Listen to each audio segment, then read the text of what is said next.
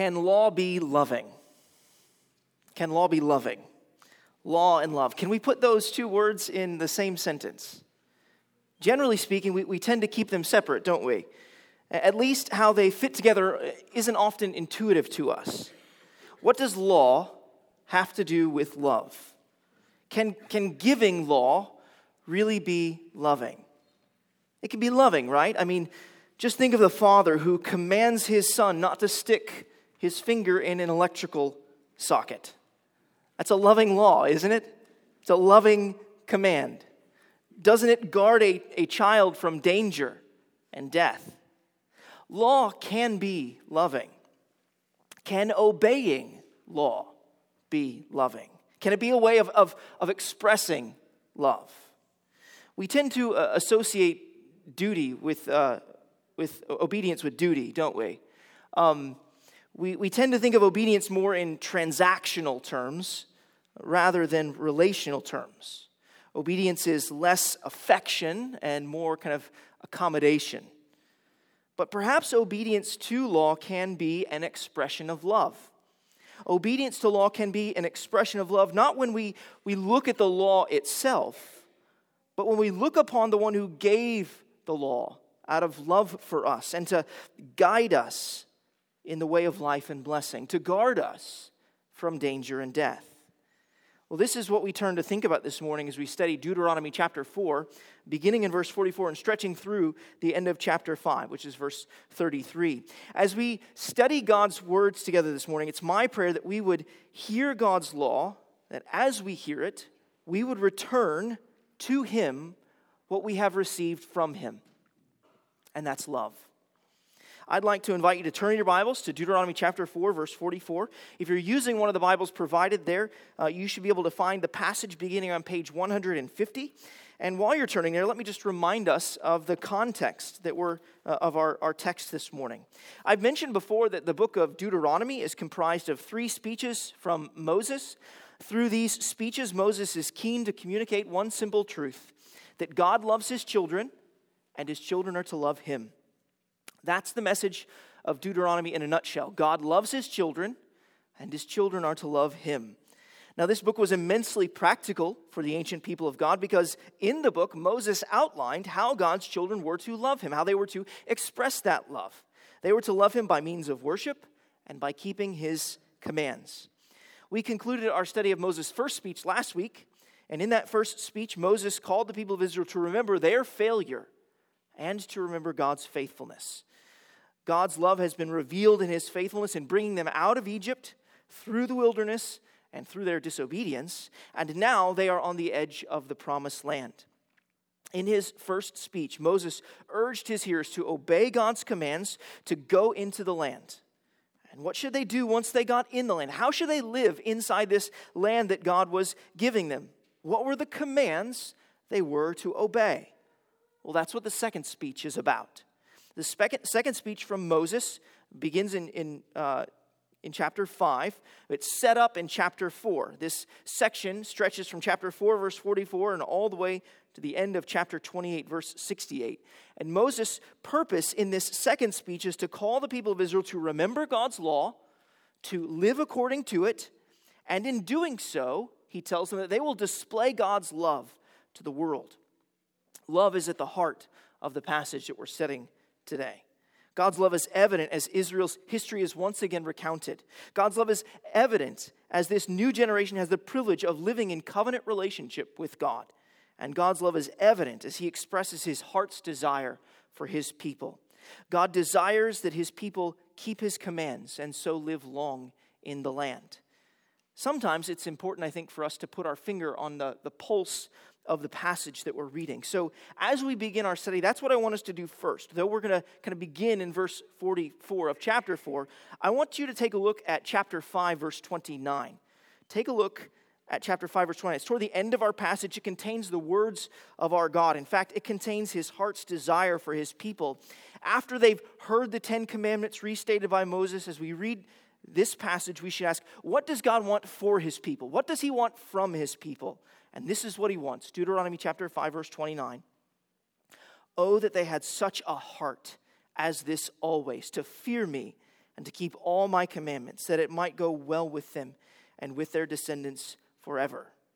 See, God wants his people to have hearts filled with love for him, love for his law, because it reveals him. Love is the way of life and blessing. And so we're going to study Deuteronomy chapter 4, verse 44 through chapter 5, verse 33 in 3 sections under 3 headings. Number 1, a history of love. Number 2, a law of love. And number 3, a promise of love. If you're taking notes this morning, those 3 headings will form the outline of the rest of the sermon. Let's begin with our first point, a history of love. Please follow along as I begin reading in Deuteronomy chapter 4, verse 44, and I'll read through chapter 5, verse 5. Deuteronomy chapter 4, verse 44. This is the law that Moses set before the people of Israel. These are the testimonies, the statutes, and the rules which Moses spoke to the people of Israel when they came out of Egypt, beyond the Jordan in the valley opposite Beth Peor, in the land of Sihon, the king of the Amorites, who lived at Heshbon, whom Moses and the people of Israel defeated when they came up out of Egypt. And they took possession of his land, and the land of Og, the king of Bashan, the 2 kings of the Amorites, who lived to the east beyond the Jordan, from Aroer, which is on the edge of the valley of the Arnon, as far as Mount Siron, that is Hermon, together with all the Arabah on the east side of the Jordan, as far as the sea of the Arabah, under the slopes of Pisgah. And Moses summoned all Israel and said to them, Hear, O Israel, the statutes and the rules that I speak in your hearing today, and you shall learn them and be careful to do them. The Lord our God made a covenant with us in Horeb. Not with our fathers did the Lord make this covenant, but with us, who are all of us here alive today. The Lord spoke with you face to face at the mountain, out of the midst of the fire, while I stood between the Lord and you at that time, to declare to you the word of the Lord. For you were afraid because of the fire, and you did not go up into the mountain. Well, these verses, they contain so much history in such a short span. They effectively serve as the historical prologue to Moses' restatement of the 10 Commandments. And what should be clear through the history recounted here is that the Lord of love has watched over and guided his people through history. I wonder, did you notice that Moses mentioned Egypt twice? Egypt's mentioned right there at the end of verse 45, and again the end of verse 46. See, verses 44 to 45 tell us when Moses first spoke the law, after God saved Israel from slavery. Then verses 46 to 49 tell us what happened after that. Essentially, God led his people through the wilderness to the edge of the promised land of Canaan. And as he did, he gave land, his people land from powerful kings. You see, this brief history, this brief recap of history reminds the people of Israel that God delivered them from the hand of one powerful king, and he delivered to them the land of other powerful kings. He has been gracious and generous to his people in their history. And by now, as we're kind of reading through the book of Deuteronomy, I wonder if we've become to grown tired of this history. We've heard this story of Israel's history over and over and over again in the first 4 chapters of Deuteronomy. And I've got a newsflash for you. We're going to hear it in chapter 5 as well. Not only is this repetition of the same events a feature of an oral culture and of ancient Near Eastern literature, but the truth is that biblical Christianity is a historic religion. It's rooted in history. Our hope of salvation is rooted in historic events. So we believe that in history, God took on flesh in the person of Jesus. We really believe that in history, he lived a life of personal, perfect, and perpetual obedience to God the Father. We really believe that in history, he was crucified, dead, and buried, taking the punishment due to our sins in his death. We really believe that the historic event of his resurrection took place 3 days after his death on the cross. And we really believe that he ascended into heaven, is reigning at the right hand of the Father, and that he will interrupt history once more when he returns to judge the world. See, part of what we do here every Sunday, brothers and sisters, is recount the history of God's love for us. We do it to remind ourselves that we have a share in that past history. And Moses, as we see here, he has recounted Israel's history time and time again so that they would not forget it. For if they forgot their history, then they would forget the God who governed their history and made his love known to them in their history. Moses does something else with Israel's past history. You see, in Deuteronomy chapter 5, verses 1 to 5, Moses effectively says, the history of the past is relevant to your present. And I hope this jumped out at you as we were reading Deuteronomy chapter 5, verses 1 to 5. 7 times, Moses applies the events of the past to the present generation standing on the edge of the promised land. Look at verse 2, you see there. Moses says, the Lord our God made a covenant with us in Horeb.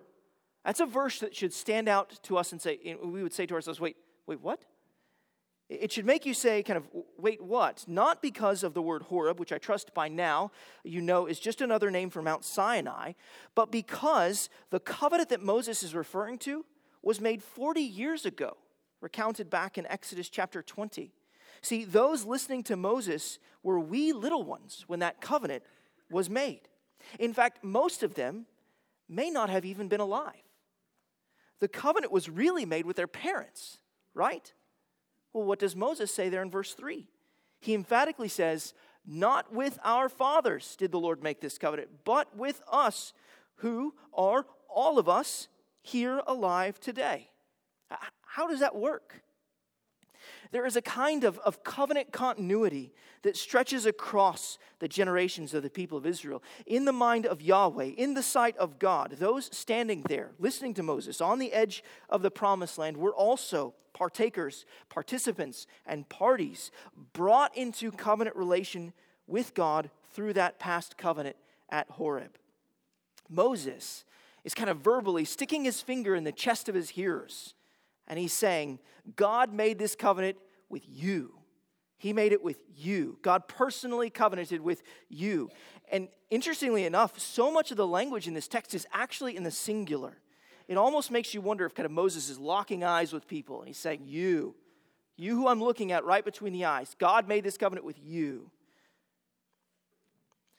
You know, I hope you see why the history of love is so important.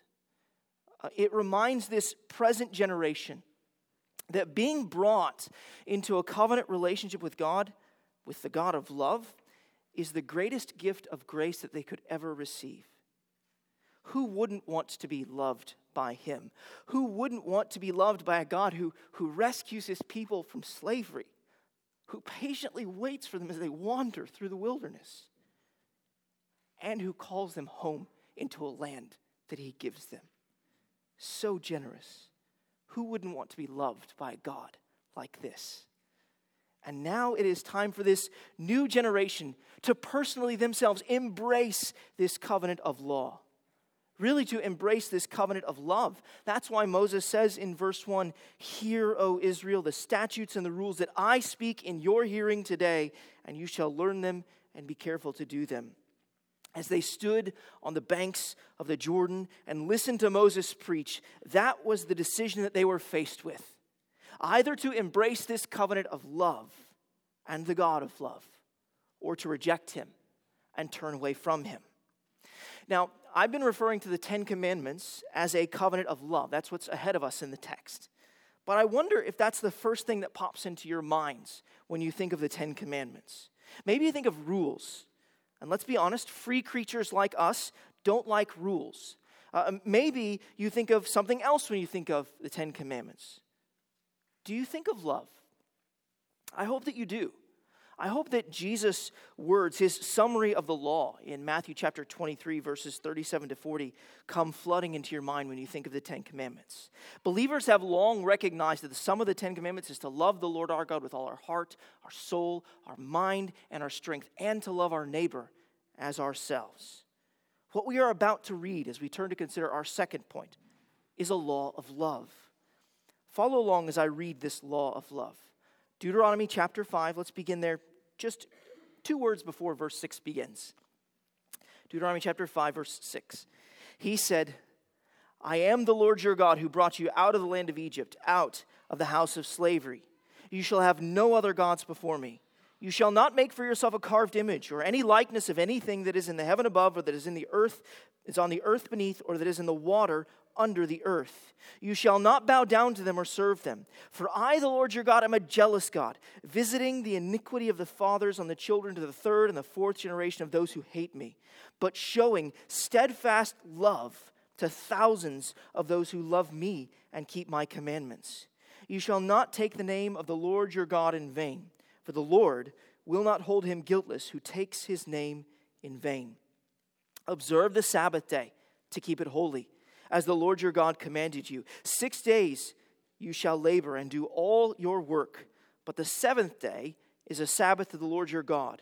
On it you shall not do any work, you or your son or your daughter or your male servant or your female servant or your ox or your donkey or any of your livestock or the sojourner who's within your gates, that your male servant and your female servant may rest as well as you. You shall remember that you were a slave in the land of Egypt, and the Lord your God brought you out from there with a mighty hand and an outstretched arm. Therefore, the Lord your God commanded you to keep the Sabbath day. Honor your father and your mother, as the Lord your God commanded you, that your days may be long, and that it may go well with you in the land that the Lord your God is giving you. You shall not murder, and you shall not commit adultery, and you shall not steal, and you shall not bear false witness against your neighbor, and you shall not covet your neighbor's wife, and you shall not desire your neighbor's house, his field, or his male servant, or his female servant, his ox, or his donkey, or anything that is your neighbor's. This is an incredibly wonderful section of God's Word. It's such a good gift to us. We could profitably spend a Sunday on each of the 10 Commandments, but that approach is for another sermon series. There is a usefulness to studying God's Word at different levels, kind of high up in the clouds or close up in the weeds. And believe it or not, I am taking the approach here of being right in between those two. The reason that I mention this is because I'm not going to say everything there is to say, perhaps contrary to popular opinion after the sermon. I'm not going to say everything there is to say on the 10 Commandments. Instead, we're going to consider the 10 Commandments through the lens of two themes: freedom and love. First, we should notice Moses' emphasis on slavery, or more accurately, freedom. We see this there in verses 6 and 15. See, verse 6, that's traditionally known as the preface to the 10 Commandments. And what does Moses emphasize in the preface? He emphasizes that the people of Israel, by the grace and mercy of God, are no longer slaves in Egypt. You see, this is how. The 10 Commandments are how free people live, not enslaved people. This is how free people live. And connected with this, we need to understand that God's people are to keep God's commands, God's law, not to be saved, but because they have been saved. See, from the perspective of the Old Testament, God's rescue from slavery in Egypt was his great saving act. Immediately after the Exodus from Egypt, we read this: "Thus the Lord saved Israel that day from the hand of the Egyptians." That's Exodus chapter 14, verse 30. And then one chapter later, Moses sings. He sings, "I will sing to the Lord, for he has triumphed gloriously. The horse and his rider he has thrown into the sea. The Lord is my strength and my song, and he has become my salvation." That's Exodus chapter 15, verses 1 and 2. The Exodus, God's rescue of Israel from slavery, was a saving event. Is it any wonder that Luke chapter 9, verse 31, speaks of Jesus' cross work as a departure, or literally an exodus? Friends, brothers and sisters, we don't keep the law because we're slaves. We keep the law because we're free. And this comes out in a radical way in verse 15. Right there, at the end of the fourth commandment, where God commands his people to take a Sabbath and rest on the seventh day, God gives his people the reason for keeping this commandment. He effectively says, do you remember when you were slaves in Egypt? Do you remember when you had to work every single day? Do you remember when Pharaoh worked you to the bone and exploited you? You're no longer a slave. You're no longer under Pharaoh's rule. You're under the rule of a different king. You live under the rule of a loving king. You're free to take a day of rest. In fact, everyone under your authority should rest on that day too, lest you become an enslaving Pharaoh. Do you see how this command prevents exploitation of the economically vulnerable in a society? Do you see how loving this is? Friends, brothers and sisters, who do you work for?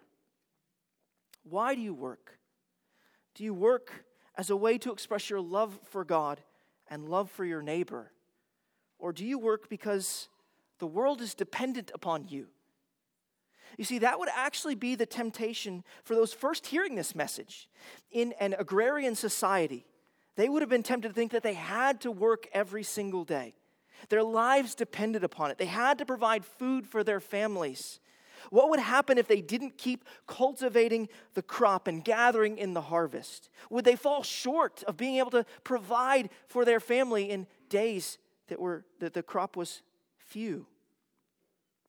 But here is God gently saying to his people, I made the earth and I made you. You can trust me to provide for your needs. The surrounding nations, they would have looked at Israel's 6 and 1 day cycle, and they would have thought they were fools. What a foolish nation. They would have thought, why throw away a perfectly good workday and make sure that you have food to eat? They didn't realize that resting from your labors for a day was an expression of faith and loving trust in God. Instituting the Sabbath was God's way of expressing his love for his people who need rest. And keeping the Sabbath is ultimately an expression of loving trust in God's good provision, trusting that, the Lord will provide for me. Keeping the Sabbath is a way of saying, I will entrust my whole life and future to God because I know he loves me. Freedom. This law is how free people live. But the second thing I want us to see about the Ten Commandments is they're really about love from beginning to end. They are about trusting God and loving him above all else. Isn't this where the first commandment begins? And the last commandment ends with matters of the heart? In the first commandment, which you can find there in verse 7, God tells us who is ultimately worthy of love.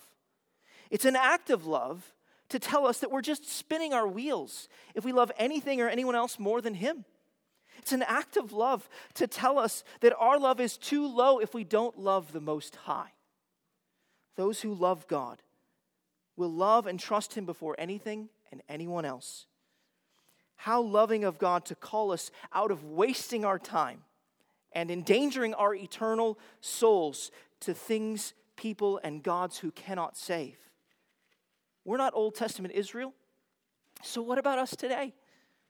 Well, we keep this command by having no other God but Jesus. He alone can save, and therefore he alone is worthy of our worship. What about the second commandment? How is this loving? Is it not loving of God to protect his people from forms of false worship? As we thought about last week, we cannot worship the right God in the wrong way. Those who love God will be content that he has not given them his image and form. They will love the fact that he's utterly unique, that he's not like the gods of the surrounding nations, so that they will not worship him like the gods of the surrounding nations. Love for God shows itself in trusting that God knows how he is best worshipped. We can worship the image that God has given us. Speaking of Jesus, in Colossians chapter 1, verse 15, says, he is the image of the invisible God, the firstborn of all creation. You see, Jesus is the image of the invisible God. God is the only one qualified to make an image of himself worthy of worship, and he has in the person of Jesus. It's interesting to think that Jesus didn't teach his disciples how to draw or sculpt. Jesus didn't teach his disciples how to draw or sculpt, but he did teach them how to preach. He taught his disciples how to wield the power of the preached word and to call his people to worship. And the word of God is still what governs the worship of God. God has shown us his love for us in giving us his word. And we show our love for God in giving ourselves to his word. And the third, in the ancient world, naming and wielding the names of others expressed control and sovereignty over them. In this command, God has lovingly reminded us that he's actually sovereign. No, you're not going to wield my name in that way. We do not control him, but rather delight in his sovereign control. Those who love God will not take his name in vain. They won't make it common. belittle it, or use his name for their own personal gain. When we really love God, we hold him and his name in high regard. We express our love for God through this command by submitting ourselves to the rule of Jesus, the one whom God has highly exalted and bestowed on him the name that is above every name.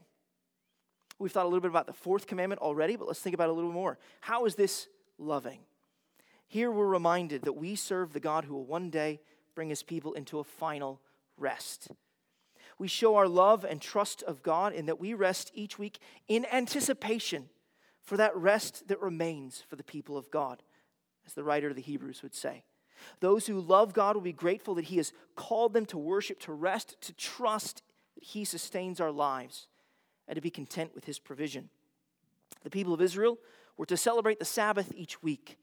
And yet, when we turn to the New Testament, we see that Christians, the Israel of God, as Paul calls them in Galatians chapter 6, verse 16, that Christians worship the Lord Jesus on Sunday. Jesus, he fulfilled the fourth commandment. He showed the end and goal of the Sabbath. Jesus shows us that we don't ultimately find our rest in one day each week, but we find our rest in one person, in him. We ultimately rest in Christ, and that is why we gather to celebrate each Lord's Day as we look forward to the final day of the Lord, where we will know rest without end in that world without end. How does honoring your father and mother reveal God's love? Well, authority is a good gift from God. It's an expression of his love. To be sure, authority can be and has been abused. Nevertheless, parents and those in other positions of authority are God's good provision to teach us to walk in ways of wisdom. As we honor our parents and those in authority over us, we show our love for God's exercise of his good authority in our lives. He instituted this authority over us, and we trust that he loves us, and we will love him by honoring those in authority over us. Jesus calls us into a long life in the promised land of heaven as we join with him in loving and honoring God the Father. We do not murder because we entrust ourselves to God's perfect and loving justice. Isn't it loving of God to forbid us from murdering and killing one another? Principally, this command prohibits the unjust and intentional killing of another human being. It does not rule out capital punishment, but it does rule out individuals taking the sword of the state or the sword of the Lord into their own hands. We do not take justice into our own hands. One day God will right all wrongs. It has been made clear from almost the very beginning of the Scriptures that the reason God is deeply concerned about murder is because it relates to his image and glory. See, Genesis chapter 1, verses 26 to 28 teaches us that God made man in his image. And according to Genesis chapter 9, verse 6, murder is nothing less than the removal of one of God's image bearers from the face of the earth. In the New Testament, in Matthew chapter 5, verses 21 and 22, Jesus shows us that the real problem of murder arises from a problem in the heart. See, when we've become angry with others in our hearts, Jesus tells us we've actually committed murder. Who here hasn't committed murder? Who here hasn't been angry with others? Jesus deepens this command and its implications. We're all guilty of so devaluing human life, so devaluing the glory of God's image in others, that we dismiss them altogether as though they are worthless. You know, a question that often arises with respect to the sixth commandment is whether or not abortion should be classified under murder. Sadly, yes, I think so. Abortion is the unjust taking of innocent human life. And yet, for anyone here this morning who has been impacted by the trauma of abortion, I want you to know that there is forgiveness available. That you need to know that Jesus was innocent and that his life was taken so that we can be forgiven of our sins. His blood was shed so that we might be forgiven of the blood that we have shed. And the Apostle Paul, he came to know this in a profound way, as he was guilty of murder and yet forgiven. and called by Jesus to go and proclaim the wonders of his love. You need to know that Jesus forgives sinners like you and me. He calls us to come to him in faith and love. And you need to know that we as a church, we welcome you in faith and in love. We want to comfort you and console you and remind you of the love and acceptance of the Lord Jesus Christ. God has shown his love for us in making us in his image. And we show our love for God by protecting his image, by protecting the lives of other human beings. This is why we encourage and support ministries like Assist Pregnancy Center. Christians have long recognized that not only does this command prohibit murder, but that it positively promotes the way of love and the protection of life. Love will show itself in protecting and preserving the lives of those made in God's image. Not only does love protect the lives of others, but love protects the relationships of others. Upholding the seventh commandment, which we find there in verse 18, means preserving and protecting our neighbor's chastity in heart, mind, speech, and behavior. As Jesus teaches us in his Sermon on the Mount, this command forbids unchaste thoughts, words, and actions. This command forbids adultery both outwardly and inwardly. Think of how different our world would be if we loved one another like this. Think of how different our world would be if love led us to protect each other's chastity and relationships. Modesty then becomes a form of love. Being careful not to find ourselves alone with a member of the opposite sex becomes a form of love as we seek to guard their reputation, their relationships, and their integrity. Refusing to look upon another as an object for our personal satisfaction works against the grain of self-love and becomes selfless love. God has bounded sexual expression to the covenant bond of marriage. And for the married, this means that love to God is shown by positively delighting in your spouse and in no other, having so much love for them that there's no room for another. So married brothers and sisters, love your spouse passionately, purposefully, persistently, and personally. Pursue loving them. Not some version of them that you want, but them as God has made them and given them to you. For the unmarried, this means that love to God is shown by being grateful for God's providence. Yes, I said grateful. That's something more than not complaining about your singleness. You should be grateful to God for his providence, even for your singleness. God only gives what is best and most loving to his people. This means that if he has not given you a spouse, then you need to know he is enough. In fact, he's more than enough. He is all you will ever need. And every honest and humble married believer will tell you that another human being cannot satisfy our deepest longings. Only God can. Sadly, there are many married people who are lonely. One day, God may be pleased to give you a spouse, but in his wise providence, he may decide that what you need most is him and him alone. Your singleness is no accident. It is not even a tragedy. It is not a mistake. It is God's divine design to draw you deeper into the arms of his love and union with Jesus Christ. Marriage between a man and a woman is not ultimate. Marriage between Jesus Christ and his church is. And because he has sworn to give his love to his people and to no other, this command reveals God's love for us. It teaches us as his people that he will be faithful to us, that he will never leave us or forsake us. Verse 19 there, it succinctly states the eighth commandment. Like the sixth and seventh commandment, this command helps us to guard us helps to guard us from selfishness in relationships with others, prizing possessions over people and procuring them by unjust means. Positively, this command promotes love, the love of our neighbor, and the protection of their wealth. This commandment is a loving gift from God as it reminds us that everything in this world is not ours for the taking, but His for the giving. What we have as a trust from Him.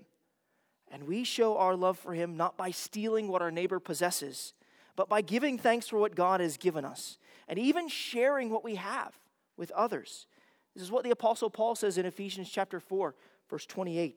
Paul says, "Let the thief no longer steal, but rather let him labor, doing honest work with his own hands, so that he may have something to share with anyone in need." See, God provides for us through the ordinary means of our labor, our work. Love gives thanks for God's provision. More than that, love does not steal, but it gives of itself for others. This is just what God has done for us in Jesus Christ. In verse 20, we're told that love does not bear false witness.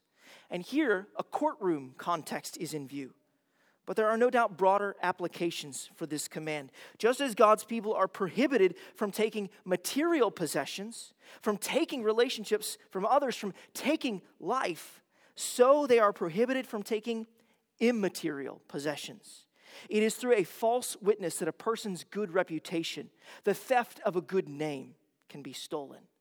See, this law is a good gift of God as it seeks to protect the names of the righteous.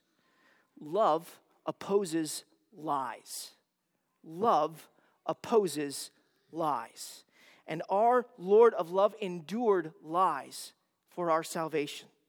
When Jesus was brought into the courtroom and asked whether or not he was the Messiah, he bore witness to the truth. But those around him broke this commandment by bearing false witness against their neighbor. Jesus, he kept and fulfilled this law, and because he did, he was put to death. We show our love for God, the God of truth, and love for our neighbor when we speak the truth about God and speak the truth about our neighbor, and when we speak in such a way as to give grace for those who hear. We speak the truth in love. And now, the commandment you've all been waiting for, the 10th commandment. Not because it's last, right? But because it's the most convicting. The 10th commandment ends where the first began, with matters of the heart. Here, God tells his people that they may not covet anything that belongs to their neighbor. Who would know what's going on in your heart? God would. How is this law loving? I mean, don't we all want things we cannot have? Can you really prohibit that? Who can keep this law? How is this law loving? This law is a loving gift from God precisely because it exposes our wandering hearts. It exposes the fact that we are tempted to love the creation more than the Creator. It exposes the fact that too often we fail to trust and give thanks for God's good provision. It exposes the fact that too often we are living as though this world is our home. It exposes the fact that too often we are tempted to fill our lives with temporary loves rather than the transcendent and eternal love of God. It exposes the fact that too often we are discontent and that we're treating God's good gifts as gods instead of gifts from God, the one who said, "You shall have no other gods before me," the first commandment. Sometimes it is loving to be told that we are prone to wander. We're prone to leave the God we love, and therefore be led to pray, "Take my heart, take and seal it for thy courts above." Friends, brothers and sisters, this is a law of love. It is a law which reveals to us God's sovereign and satisfying love. It is a law which reveals our selfish love and calls us to selfless love. How will you respond to God's law of love? As we look in the mirror of God's law and his love, as we look in the mirror of the 10 commandments and we reflect on our own lives in light of this law, I want you to ask this. Have you kept it? Have you kept God's law? Have you loved like this? Have you loved God and your neighbor like this? Have you kept God's law personally? Have you kept it perfectly? Have you kept it perpetually? I want you to keep those questions in your mind as we turn to consider our third and final point, a promise of love. In Deuteronomy chapter 5, verses 22 through 33, we see the people of Israel, they make a promise of love in these verses that follow. And as I read these verses, and as you follow along, see if you can spot the promise that the people of Israel make, and I'll give you a hint. You'll find it in verse 27. All right, let's begin reading in verse 22. These words the Lord spoke to all your assembly at the mountain, out of the midst of the fire, the cloud, and the thick darkness, with a loud voice, and he added no more. And he wrote them on 2 tablets of stone and gave them to me. And as soon as you heard the voice out of the midst of the darkness, while the mountain was burning with fire, you came near to me, all the heads of your tribes and your elders, and you said, Behold, the Lord our God has shown us his glory and greatness, and we have heard his voice out of the midst of the fire. This day we have seen God speak with man, and man still live. Now, therefore, why should we die? For this great fire will consume us. If we hear the voice of the Lord our God anymore, we shall die. For who is there of all flesh that has heard the voice of the living God speaking out of the midst of the fire as we have, and has still lived? Go near and hear all that the Lord our God will say, and speak to us all that the Lord our God will speak to you, and we will hear and do it. And the Lord heard your words when you spoke to me. And the Lord said to me, I have heard the words of this people, which they have spoken to you. They are right in all that they have spoken. Oh, that they had such a heart as this always, to fear me and to keep all my commandments, that it might go well with them and with their descendants forever. Go and say to them, return to your tents, but you stand here by me, and I will tell you the whole commandment and the statutes and the rules that you shall teach them, that you may do them in the land that I am giving you them to possess.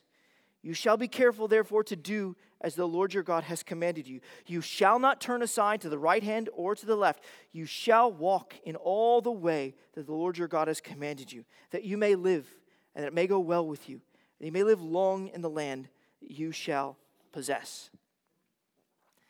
Verses 22 to 27 recount the people of Israel's first reaction to the giving of God's law at Mount Sinai or Horeb. Verses 28 to 33 then recount the Lord's response to Israel's reaction and his instructions to Moses. And if I had to summarize Israel's reaction in verses 22 to 27, this is how I'd put it. Praise God. The Lord, you have shown us your glory, and we're not dead. Moses, we don't want to die, so if you would just go and hear the rest of what God has to say, and if you make it, just come back and tell us, and we'll do all that he says. We promise. Well, I've probably described Israel's reaction in a rather lighthearted manner. I think Israel's reaction is actually far more serious, thoughtful, and measured, as God actually agrees with them in verses 28 to 33. God will not agree to silliness, but he will agree to seriousness. God sees that they are taking his authority, his glory, his commands, and his love seriously.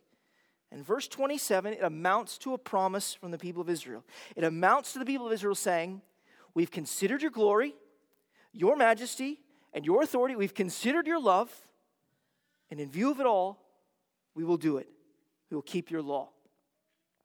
And it is at this point that we must remember that Moses is recounting what happened 40 years ago at Horeb, at Sinai. Remember, he's recounting what happened in the past, and he's communicating this to a new generation. What is the effect of all of this? What is this new generation, this generation standing on the edge of the promised land, supposed to make of all of this and take from all of this? How are they supposed to react and respond? They are supposed to pick up the promise of their parents and live it out. The promise that was made 40 years ago is the promise that they should make today.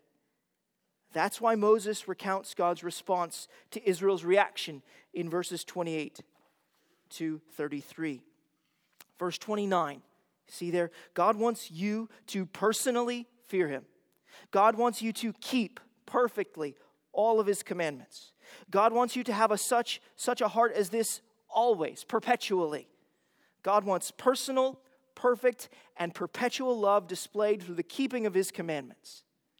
The sad story of Israel's history, really the sad story of human history, is that people don't keep the law. Israel did not love as they promised. And as we stare into the mirror of the Ten Commandments and ask ourselves, have we personally, perfectly, and perpetually kept God's commands? We must answer no. And that is why this law of true love, drives us to Jesus. See, this law reveals our slavery to sin and our need to be set free to live this law of love. This law reveals that we're idolaters, exploiters, murderers, and adulterers. It reveals that we're worthy of judgment and condemnation before God. It reveals that we're worthy of death and hell. And it reveals why Jesus is such a wonderful and merciful Savior. Jesus, and Jesus alone, was the only one who personally, perfectly, and perpetually kept this law of love. See, he was careful to do everything the Lord God commanded. Verse 32. He was the only one who never turned aside to the right hand or to the left. He was the only one who ever walked in all the ways that the Lord God commanded. Verse 33. And though he was perfectly loving and perfectly sinless, he was punished in his death on the cross for the sins of unloving lawbreakers like you and me. And still, 3 days after his death, God the Father raised him from the dead, vindicating him and proving to us all that he was the sufficient and all-satisfying sacrifice for sin.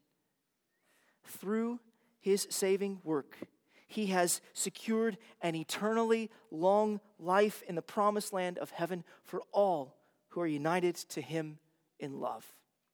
So friend, if you're here this morning and you're not a believer and follower of the Lord Jesus Christ, I want to urge you to turn from your sins and to come to Jesus in repentance and faith. Turn from your life of self-love and trust in the loving life of Jesus. Believe that he lived for you, the life of love that you have not lived, the life of love that I have not lived. Believe that in love he died for you. Believe that his resurrection proves that love has won. And if you want to know more about what it means to love and serve and follow the Lord Jesus, please do come and find me at the door after the service. Talk with a friend or family member that you came here with this morning. There's nothing more important than thinking about how Jesus, the Lord of love, lived this law of love to save us and show his love for us. As we conclude, I want us to think through the question of whether or not we should keep this law. I want us to think through whether or not we should make this promise that the people of Israel made. Should we make this promise? Well, is this a law of love or not? Does it display the loving character of our God or not? Does it outline the way of love to God and the way of love to our neighbor or not? Did Jesus love this way or not? Do we call ourselves followers of Jesus or not? The truth is, if we are united to Jesus Christ by faith, it is our heart's desire to live this law of love. That was the promise of the prophet Jeremiah that we heard earlier in the service. Jeremiah chapter 31, verse 33 makes clear that God has put his law of love within the hearts of new covenant believers. Through the gracious gift of the Holy Spirit, new covenant believers in Jesus have this law written on our hearts. It is our heart's desire. Can we keep this law of love? Yes. Will we falter and fail in doing so? Yes. We will not perfectly and perpetually keep this law? Our Father knows that. And still, it is God's desire that we live in his way of love. That's part of why he's given us the gift of the Spirit, to help us learn to walk in this way of love throughout our lives, so that we can increasingly display his love to this world, to this watching world. In the words of verse 29, this is the heart that God wants us to have, a heart that loves him, that fears him, and keeps his commandments. How can we not pursue this life of love after all that he has done for us in Jesus? See, we love because he first loved us. Would you join me in prayer? Let's pray together.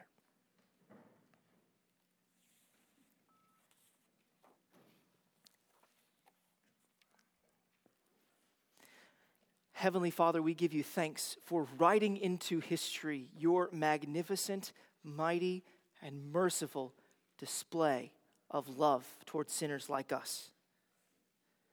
Father, we give you thanks for revealing this law, how it reveals your love for sinners like us, and how it points us and reveals to us the righteous love of the Lord Jesus Christ, whom we are called to follow. Father, we ask for the gracious help of your Spirit, that you would help us to trust in the love of the Lord Jesus Christ, that he lived this life of love for us and for our salvation. We pray and lift these things up in the name of our loving Lord, Jesus Christ. Amen.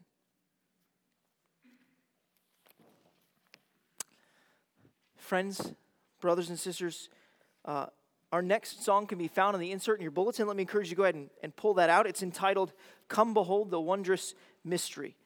Come Behold the Wondrous Mystery.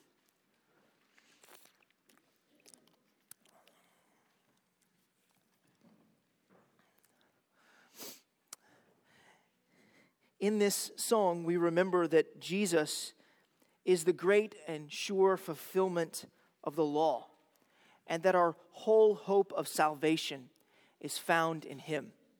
So let's sing, Come Behold the Wondrous Mystery. Please stand as we sing.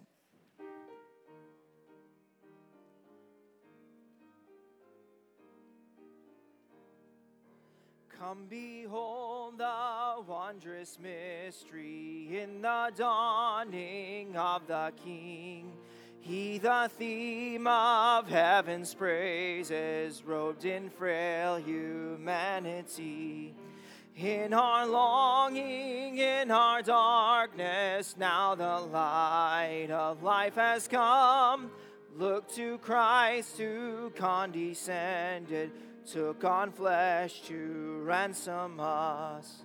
Come behold the wondrous mystery, he the perfect Son of Man.